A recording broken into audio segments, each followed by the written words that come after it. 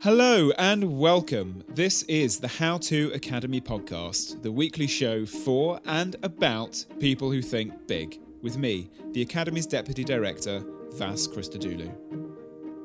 On this week's show, we meet a genuine superstar of Silicon Valley, the behavioural scientist whose classes have, both directly and indirectly, influenced the design of almost every app on your phone. BJ Fogg is the founder and director of Stanford's Behavior Design Lab and the world's leading authority on persuasive technologies and the science of habits. He sat down with Matthew Stadlen ahead of his live talk at the How To Academy to tell us more about tiny habits, his new book turning a lifetime of research into a method we can all apply to change our lives.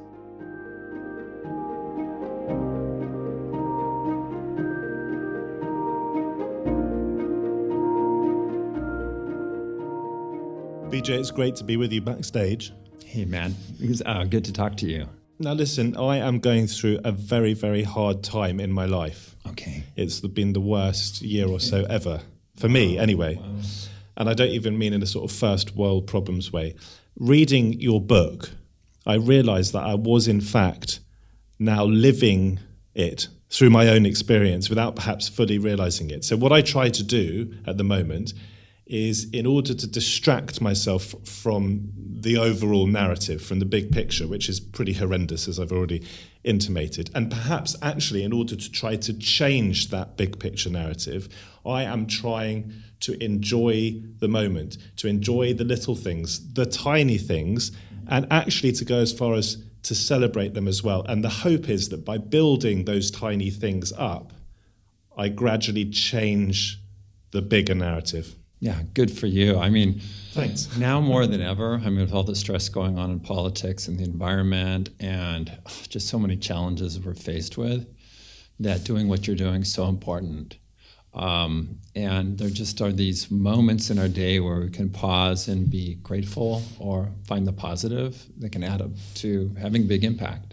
Before I ask you about the power of Tiny, I spotted you walking around the auditorium just now, playing your recorder. What's going on there? Oh, I love playing music. I'm really not very good at it. You sounded pretty good. Well, because of the acoustics here. And what I play various instruments. And I, instead of meditating in the morning, I've shifted to playing actually a tenor recorder. I travel with a soprano because it's much easier.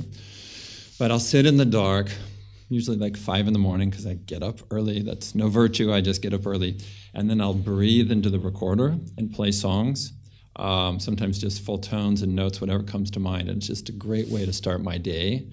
And there's something really powerful about music and playing music. So here, in such a great space, to pull it out and play a few songs. The Emmanuel Centre, indeed, in Westminster. So at the beginning of the book, before you go into your different big sort of chapters, you describe in various ways why Tiny is so great. Yeah. In your own words now, in synthesis, explain to me some of the ways in which it is so important.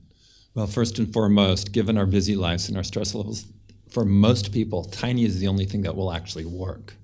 The busier you are, the more stressed out you are, the more your mind's going and your life's going in different directions. You really, for most people, they only can make these tiny incremental changes. So first of all, it's practical. Next, you can start anytime. You don't have to wait for the beginning of the year or you have some crisis. Because it's so small, you can just get going.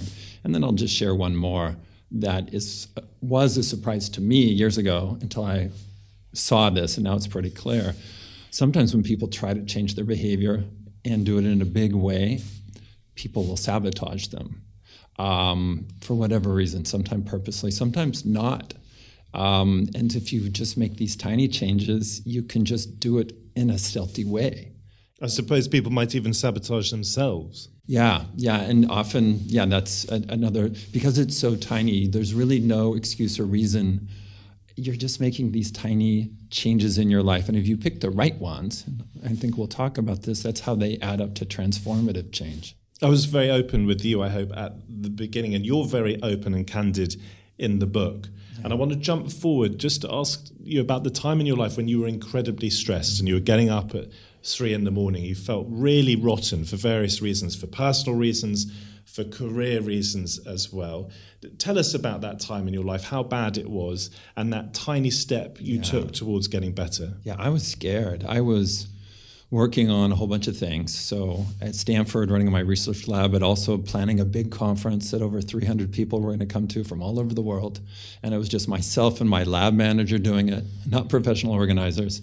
And then I had done a startup that was failing, and I had to talk to my investors about, guess what? You lost your money. There were some family issues going on where a nephew of mine accidentally died from a drug overdose, and we were still reeling from that. And just so many things came together that I just remember. So there was this moment, I won't go into the story of why I decided to floss my teeth, but I decided to floss one tooth. And I remember looking in the mirror and going, okay, BJ, you got one thing right today. If everything else goes wrong today, if the wheels come off, if everything comes unhinged, you got one thing right, victory. Good for you. You got one thing done. And I really, really meant that. And then there was this recognition of me saying, good for you, you got this one thing right. I did it again and again, and that's led to a whole chapter, and in some ways the whole theme of Tiny Habits is you change best by feeling good, not by feeling bad. But you did check yourself, and you wondered whether this was sensible or whether it might be a little bit wacky. Could this really be true that you were feeling better because you were flossing one tooth? And your answer to that is... Yes, well, I'm a behavior scientist, right? And so the training is to be skeptical. And it's about data. Where's the data? Where's the evidence? And I think the surprise was I at least was open to my own feelings. It didn't have to be data. It's like, wow. And one thing that I think it matches, what I've said over the years is I think an excellent scientist has to be open to possibilities. Okay, so that goes beyond the possibilities of what we currently think of the scientific method or how you do research. And maybe that's, I was embracing that and saying, okay, something happened here. Now let me expand this in my own life. And then after about a year of playing around with my own behavior and creating habits quickly and easily, then I started teaching it to others to see like, okay, is this method just about me and that I'm odd, or can other people do it? Fast forward. Now, I've coached over 40,000 people personally, gathering the data, yes, but also their stories. And to me, the evidence is clear. You can change your habits more quickly and easily than most people think, and you can do it by feeling good, not by feeling bad. We'll talk about the power of emotion a little bit later on in a bit more detail. I have to be very honest with you and suggest just a little bit of skepticism I had about the idea of imagining myself flossing one tooth, and every time I did that, then looking in the mirror and saying great or victory.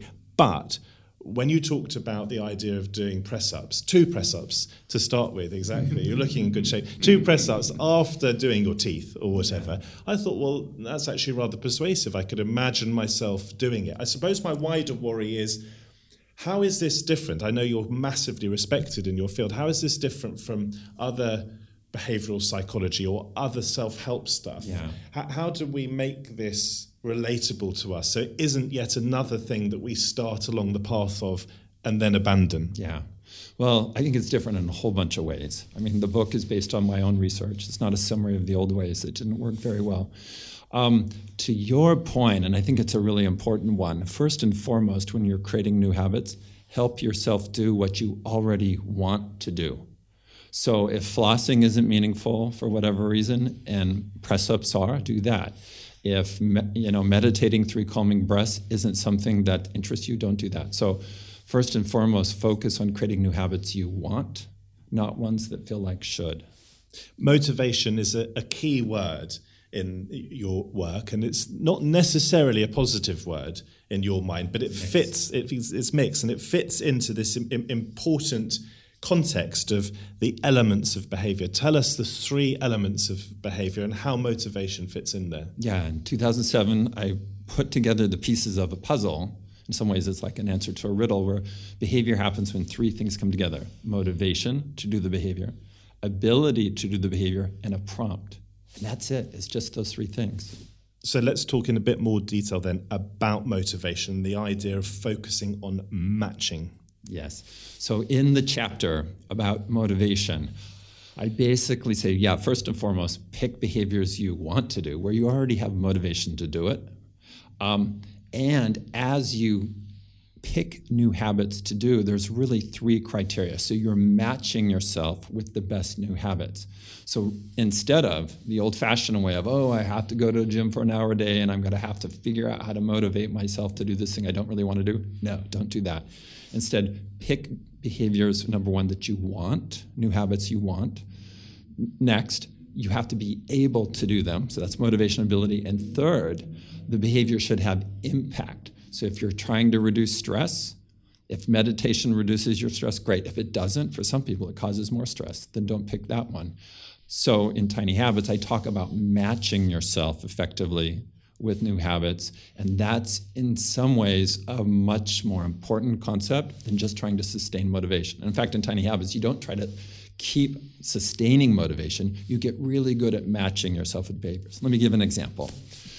So in my own life, I do value physical activity. I think it's good for lots of reasons.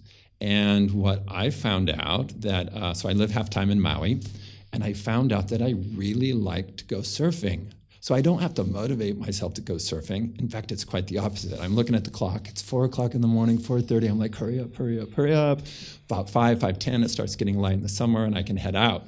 So I'm not having to motivate myself to go out. And surfing is hard. Surfing is hard. I go out there and just, bam, I get this great workout, but it's also a spiritual experience, and there's just so many good things. So I discovered that surfing was a good match for me. For my partner, he found out that a good match for him in terms of working out is rowing on a rowing machine. I would have not guessed that for him. We've been together almost 30 years. But he discovered through a process that rowing is the thing he loves, and he gets up early in the morning and goes and rows. And that habit, like other habits that you do, maybe we'll talk about this, as you do a new habit and feel successful, it naturally has these ripple effects. So now he's lifting weights and doing other things in addition to his rowing. So pick, and there's a process to figure out what are the best habits and how do you match yourself with the right habits. And I call those golden behaviors. Let's just pause right there, because you say that you've been going out with your partner for 30 years, 3 decades. Yeah. How does the power of Tiny help us in our relationships, in our romantic relationships? Oh, in so many ways. I need all the help I can get here. Yeah, in so many ways. I mean, you can, using my behavior model, you can look at your partner's behavior and understand what's going on, what prompted it, what's the motivation behind it, and what were the ability factors. If they're not doing a behavior that you want them to do, often we think the first thing we need to do is motivate them, get upset, or that's actually the wrong direction. The troubleshooting order is you first check to see if there was a prompt. So for example, I wasn't wiping down the shower like my partner thought I should. He's a clean freak. And he kept saying, wipe down the shower. And I didn't do it until he demonstrated exactly what the behavior was. So in the behavior model, B equals MAP. So there's the behavior. And he explained it perfectly to me. He said, BJ, when you're done showering, he always showers before me. He says, I'm going to leave my towel right here. That will be your reminder. You take the towel and you do this. And he showed me exactly how to do it. So that was my ability. He showed me how. He trained me up. And then the motivation was built in, because I want to maintain the shower and I want to keep the relationship good. So all three things came together. And he specifically had to dial in that, make it easy for me to do by showing me and saying, this is your prompt. My towel sitting here will remind you to do this. Now, there's an important nexus, isn't there, between prompts, which you've mentioned quite a bit, and location. There's no pointed or no good in using the garage as a prompt to clean the kitchen, for example. Yeah, there's different ways to design prompts, and prompt design is so important. Often we just leave it to chance, like, I'll just remember to wipe down the shower, I'll just remember to call my mom, or I'll just remember to do whatever, and that's a mistake. You can design prompts specifically, and in the Tiny Habits way, what you look for is a routine you already do that can serve to remind you to do the new behavior. So in my own life, and I can see you smiling because you know what I'm going to say, I wanted to do push-ups throughout my day. And in the Tiny Habits way, you scale it back, so it's super tiny, just 2. I can do more if I want, but the habit is 2. And I found that it fits after I pee.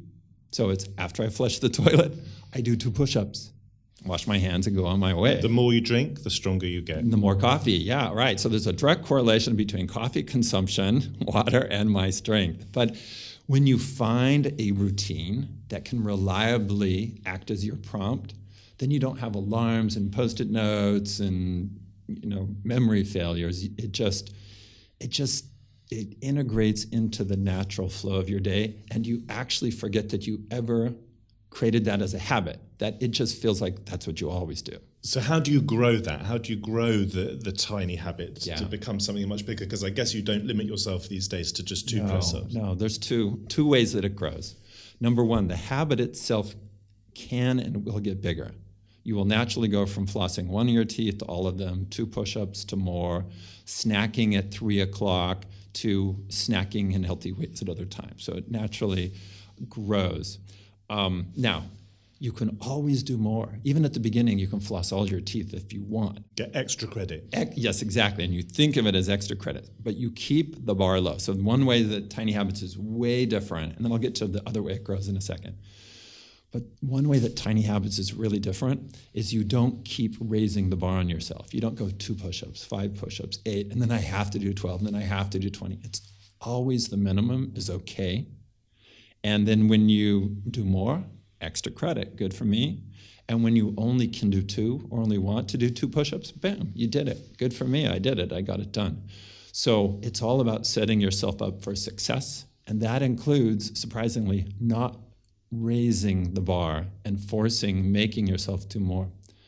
Now, the second way that Tiny grows bigger is when you do a new habit and feel successful, and the feeling of succeeding is very important, you naturally start doing other behaviors that are related. Let me give an example. I created a habit of, after I emptied my spam folder, I would take 3 calming breaths. It took a long time to find where that was going to fit in my life. But oddly enough, as soon as I empty my spam folder, I take 3 calming breaths as a way of meditating. I can do more if I want, but I don't have to. But once I had that habit wired in, I saw myself doing that habit and other relaxation behaviors at other parts of my day. Like say I was restless at night, or something frustrated me at the airport, or so on. So it generalizes to other parts of your day. We're going to talk about negative habits, negative cycles, and how we disrupt that and become positive. But when it comes to your positive tiny steps, if we feel that we're slipping back from those, if we are not managing to floss even 1 tooth every evening, or we're not able to do 2 press-ups, whatever it is, or wipe down the shower, we find ourselves failing, in other words, how do we get back on the horse? Yeah. Number one, check the prompt. So there's a troubleshooting order here. First of all, you might have got the prompt wrong in the first place. I might have, I thought I'd do 3 calming breaths after I sit down on the subway every morning, but guess what? I'm thinking of other things. People want to talk.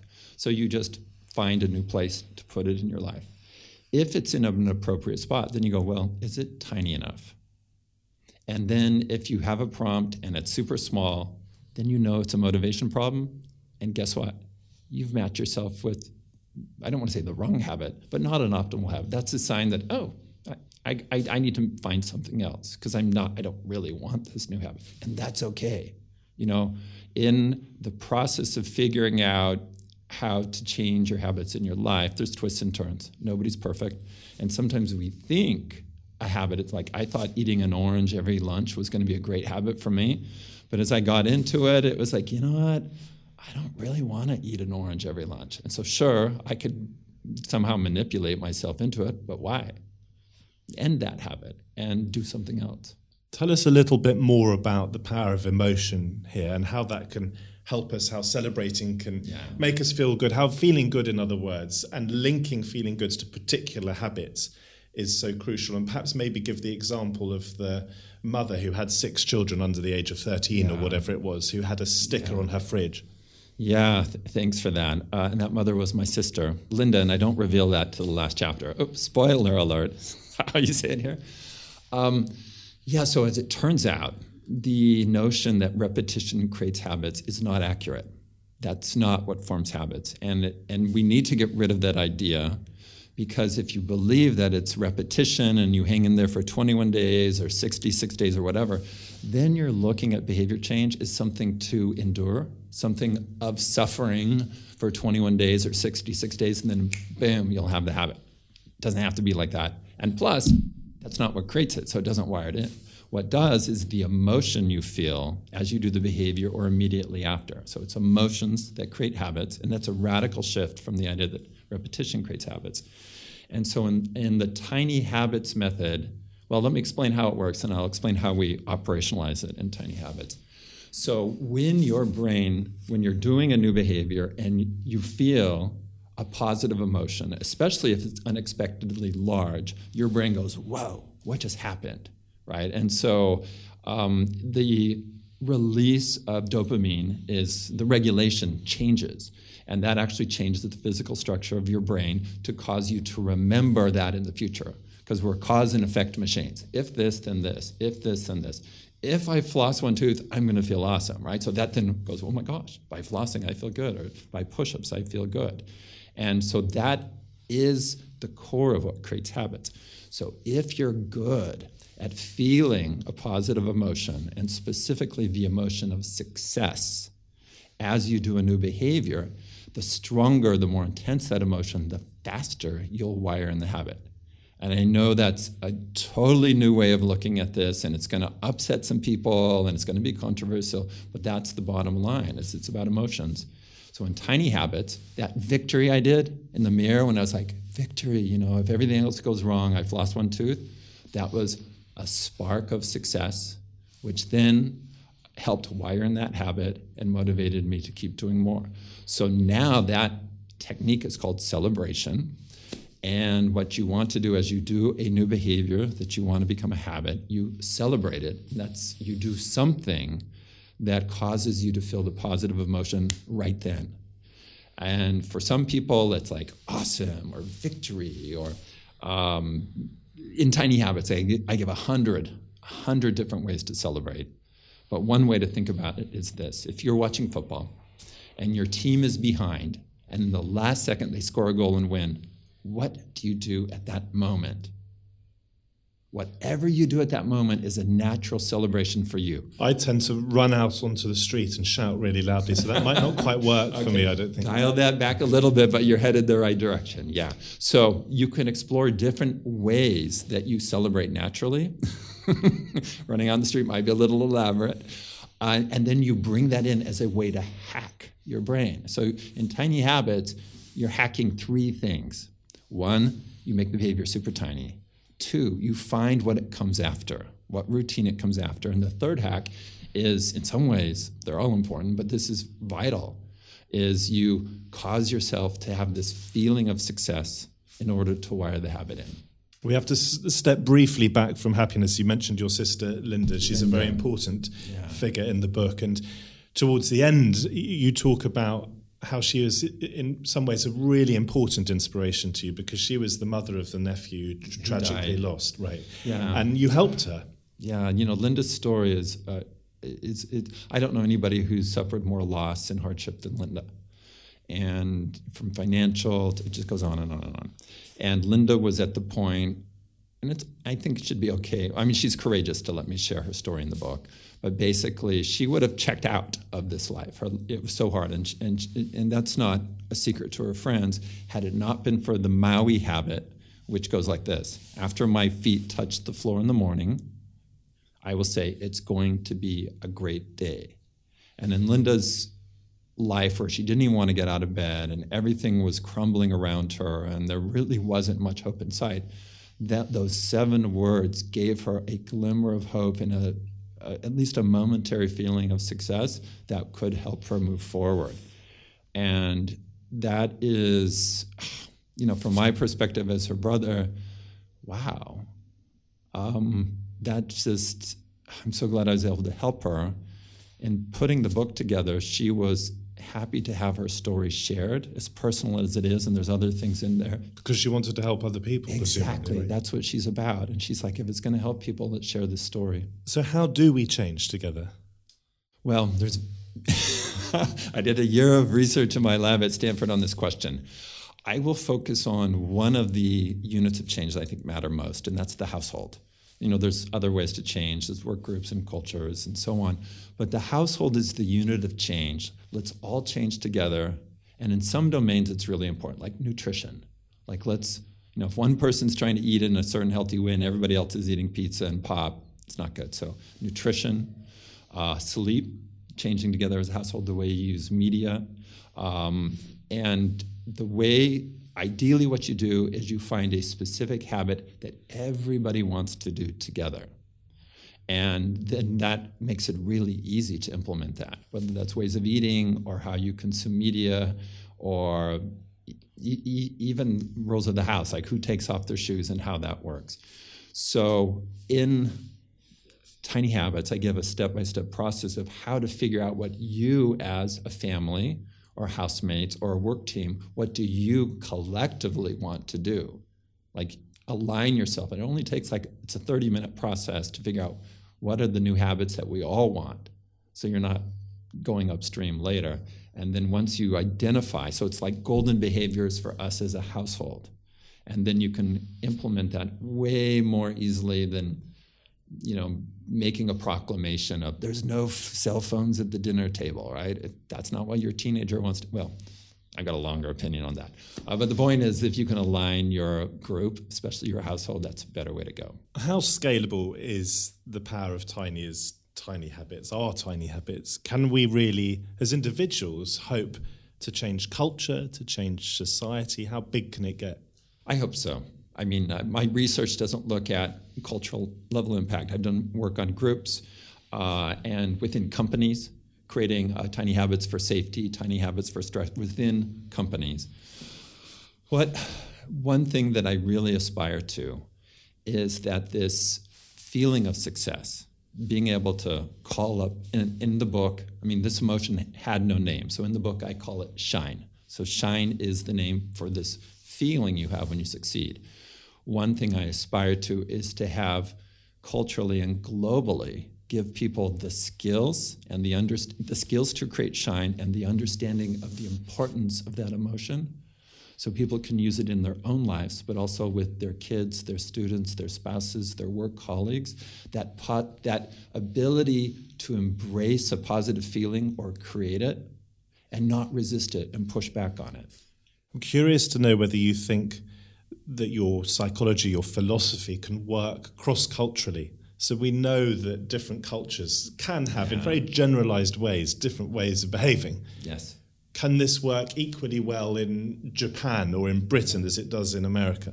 My data would suggest yes. So only about half of the people who've signed up for my 5-day program, I've coached 40,000 and my trained coaches have coached other thousands and thousands. So that's, about half of the people are outside the US. And yes, people from the UK will push back and say, oh, BJ, we're not like that. That's a California thing. But when they reflect and when they look at, what do I do when I feel successful? What's that reaction? And it's probably quieter and more subtle than somebody from California might do. But there is a way that people naturally celebrate. And you got to just watch yourself or go through the exercises in the book to find that and then apply it and see what happens. The way our human brain works in response to emotion, I'm convinced is global. The specifics of what celebrations work is going to be different. The specifics of what motivates people or the ability factors of their prompts are different. But we're all humans, and so emotions work in this way, and the behavior model, those fundamental components, are true for everybody in all cultures. I promised we'd revisit this idea of untangling bad behaviors. In synthesis, help us with that. Yeah. So we've all heard the phrase, break a bad habit. And it was at one point in my research when I realized that break is not how this process works. And that even by using the word break, we're setting up the wrong expectation for these kinds of habits. Break implies that if I put a lot of energy in one moment, it's done. and it's over with. And that's not how these kinds of habits typically work. Although you do use the word untangling, as they say, and untangling my headphones throws me into despair. Okay, but hopefully I can help you there. Go on. So here are headphones right here on the right. table, and we've all had this. So instead of break, I say, think about it as untangle. So you pull your headphones out, yes, it's tangled. That's like you looking at a snacking habit or a social media habit. It's a lot of different behaviors that we cluster together. And on the outset, you may not know how to solve it, just like these habits, but what I walk people through step by step, and it's essentially this, is find the simplest part to untangle and focus on that first.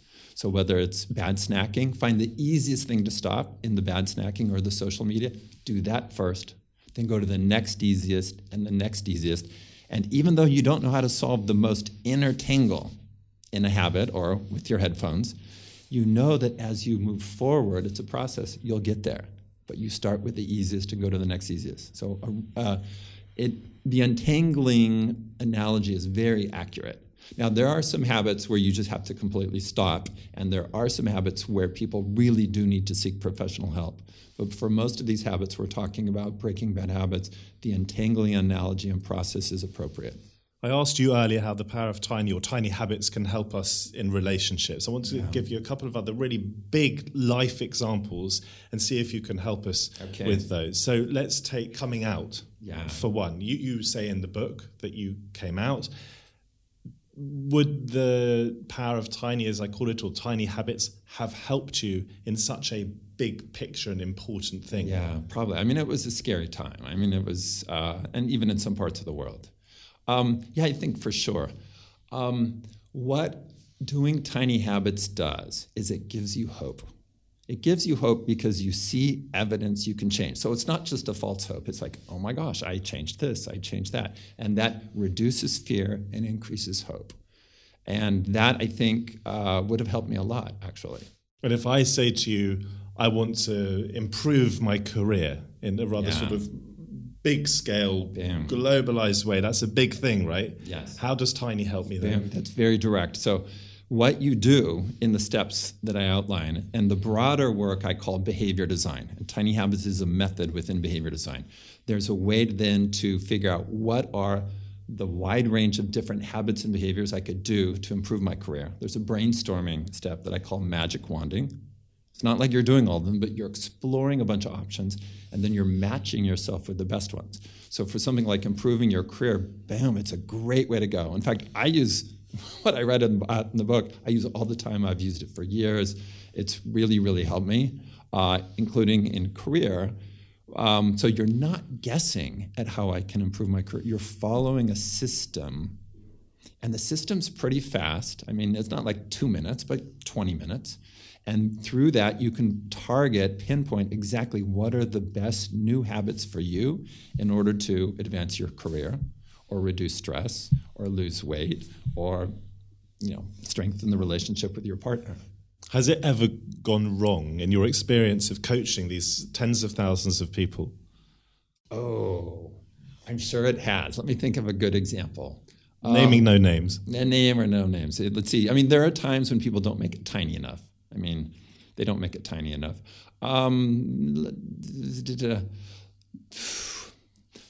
I can't think of a vivid example of where it's really gone wrong for somebody. Are there risks attached? Oh, yeah, definitely there's risk. You're changing. Let's say, for example, this is close to true, but it's a bit of an exaggeration, I'll say that. So I decided to start using Snapchat as a way to stay connected with my nieces and nephews. So it's like, okay, every day I use Snapchat for a little bit, which I did. And I kind of like Snapchat. And I started snapping on Snapchat. Well, now it's called Snap. And it could have gone wrong if I started using Snapchat for like an hour or 2 hours a day.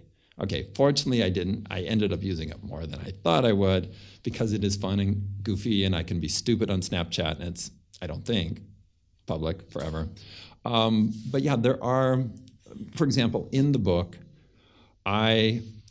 early in the book, there's an exercise about creating a daily chocolate habit. And there are quite a few exercises, I should say, in the book. Yeah, which in some ways are optional, but if you want to learn the skills of change, do the exercises. But early on, it's like create this habit of eating healthy chocolate. Now, the idea there, it's really about nutrition. It's almost like a vitamin or a vitamin, as y'all would say. But it could go wrong if you started eating tons of chocolate every day. So it's like, okay, this is a habit that's not supposed to grow. You're practicing the skills of change with this habit about daily chocolate. And if you can create the daily chocolate habit, you can create other habits. It's exactly the same process. There is an example in the book, because this is not a po-faced project here, where you even say that drinking booze or drinking alcohol can help you with your inhibitions on the dance floor. Yeah, but I don't know how seriously we should take well, that. I was, yes, in the context of saying, yeah, there are better ways to do this. So I'm a huge advocate of dancing. And I ran two conferences at Stanford that are all about dance innovation. And the point of that story was, instead of offering alcohol, what we did at one of the events is, and this was at a health event, we handed out sunglasses to disinhibit people. So it seemed to serve the same purpose of making people feel less anxious. And by handing out sunglasses, people would get on the dance floor, and we didn't have to hand out booze. Based on the premise that little children, when they put their hands over their face, think no one can see them, right? Yeah, or darkened room or whatever. So if you can figure out the fear that's inhibiting a behavior and get rid of that fear, then the hope for the behavior can emerge. And that's the role that the dark rooms or alcohol or sunglasses, they're all serving to reduce the fear. So then the motivation you get through hope can emerge. I'm going to ask you for your concluding thoughts in just a moment. But first, why did it take you so long to write this book? I don't mean in the writing of it, but why? Yeah, well, no. Why did it take you so long to get round to writing it? You know, in my work, I always try to break new ground. And there's exciting stuff that kept coming my way, and like discoveries, I guess I'll call them. And I was making all these notes and testing things and teaching new classes. And it just felt like I didn't have time to stop and pull together tiny habits in a book like this, that I didn't want to stop the discovery and the exploration I was doing. However, one night, I had this dream where I was going to die in a plane crash. I was in a plane. I was convinced I was going to die. I've had that dream many times. Yeah. Well, and then my reaction in that moment was very clarifying. There's only one reaction, and it was a deep regret. Just feeling of, oh, no, I've not yet shared my work in a way that can reach the people that it needs to reach. And I woke up, and it's like, oh my gosh, that was just a dream. I'm not dead. I told my partner first thing in the morning this, and it was very clarifying. So at that point, I did put other things on pause. I did find a way to move forward with the book. So it was that moment that was so clarifying about my priorities, and frankly, what I feel is my obligation to share. I think these things that you find in Tiny Habits were a gift to me that I have an obligation to share, a responsibility, and that's what the dream woke me up to. Sum things up for us then very briefly, and obviously we haven't covered all the ground, so if there's some important things we've missed that you'd like to weave in, here's your opportunity. I think it's just you change best by feeling good, not bad. And it's easier than you think, and you don't have to be perfect, and it actually can be fun. So it's this shift, like if you could see it from my perspective and other people that have done Tiny Habits, you can set aside all those old notions of behavior change and that sense of failure, or you might not live up to some ideal, and it's a whole different way. And so I think that's it. It's just take the next step, and you can do it. And that's why I put the book together, and that's why I think so many people have resonated with what's in here over the years, and now with the book is, wow, can it really be this easy? And it's like, yeah, if you do it in the right way, you can change your behavior and transform your life through this process. BJ Fogg, thank you very much indeed. Thank you, Matt.